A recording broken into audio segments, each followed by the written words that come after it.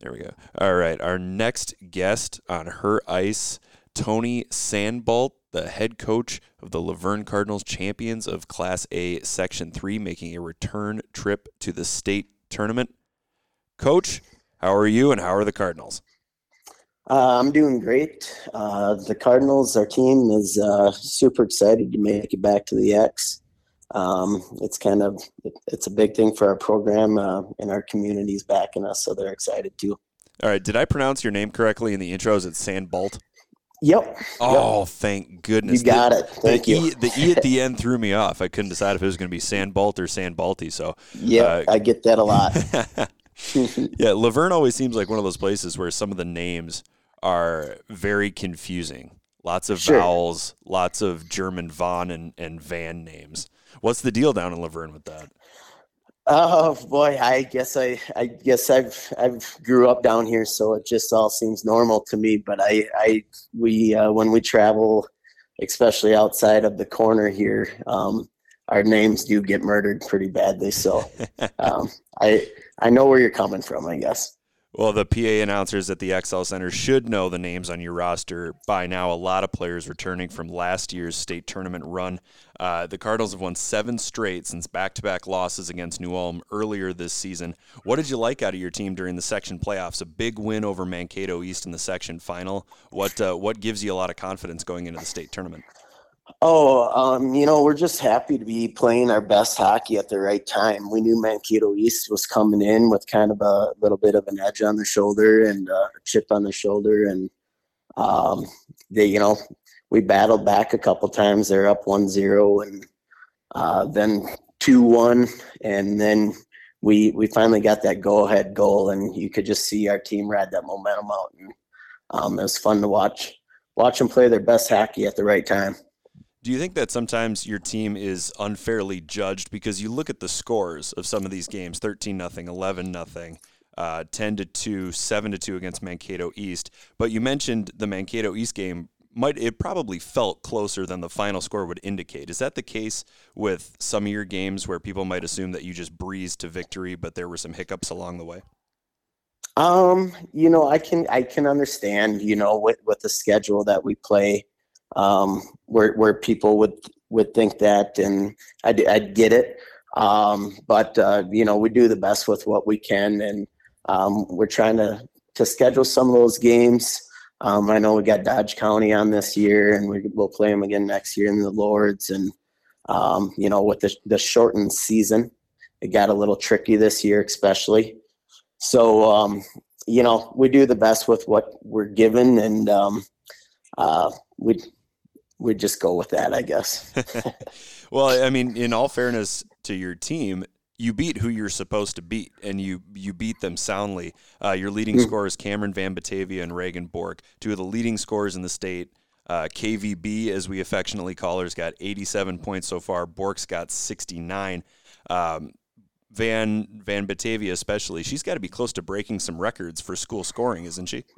Yeah. Well, we know when the program first started, there's a girl by the name of Natalie Damangala that scored a lot of points down here. So I want to say she's like in the 350 points, something like that. But yeah, she's putting them up right now, and she's an explosive player, and has got a constant motor, and works extremely hard. So she's really fun to watch, and really worked on her shot over the past year. So she can really rifle a shot off too.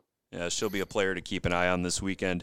Your third trip to the state tournament with the girls program, do you still get butterflies while making plans? Like you're filling out a seating chart for a bus and you start feeling some welcome anxiety? Oh, without a doubt. It's a good anxiety, like you said, but you're excited, and you want to play, and you're going up against the best in the state, so you want to perform well on that stage, and you just hope the girls show everybody what they got. Do you have a specific pregame routine for the state tournament, or do you stick with what you've done all season? This is such an odd year. It'd be nice to kind of stick with what we do, but We there's a lot of protocol that we got to follow this year, especially with the Minnesota protocol, and then on top of that, we're at the X, so we got to follow NHL protocol. So, we'll be getting dressed before we get to the X, getting off the bus 5 minutes before the third period starts, and then getting into like a curtained area, putting our skates on there, warm ups, and then we get into our locker rooms. So there's not going to be anything normal or any routine going into the locker room for this one. Do you think that kind of levels the playing field, though? Everybody's dealing with the same sort of revolving door of circumstances. Yeah, no, I think that what I think about it is whatever team's going to adjust the adjust well to it and kind of deal with it the best. It's definitely something that's going to help a team in the tournament this year. Do you think that could be a benefit for your team, considering how well traveled you are? Yeah, we know how to ride a bus and deal with the traveling. So I like to think with an experienced group that we have that we should be able to make the adjustment. All right. How long did you coach with the boys team? 5 years. 5 seasons. So what's the biggest difference? What are some of the biggest differences between coaching boys and coaching girls? I guess the fun ones that I can think of right off the bat is just the bus is cleaner with the girls. You don't have to worry about the hotel rooms getting messed up as much, or them making their curfews. They seemed they're a little more scared to get in trouble, so they're rule followers. So it's made it really enjoyable for me, being able to see both sides. But I really like how the girls they want to learn and get better, and their attention to details a little bit better because of that. Where sometimes you gotta like corral the boys and just kind of keep them on target and kind of watch over them a little bit. Yeah, and in different things, restaurants, whatever it may be. It's especially on the ice, the girls, I think, have a lot more to think about because they can't simply, obviously they don't produce testosterone. Like the boys, you can just kind of roll out on the ice and say, all right, go get them. And some of their energy will just carry them. Whereas the girls' game, it feels is so much more tactical, given that you can't just lay somebody out or rub them out along the boards. Sure. Yeah. No, there's definitely some of that, the hockey stuff too. It is different as far as,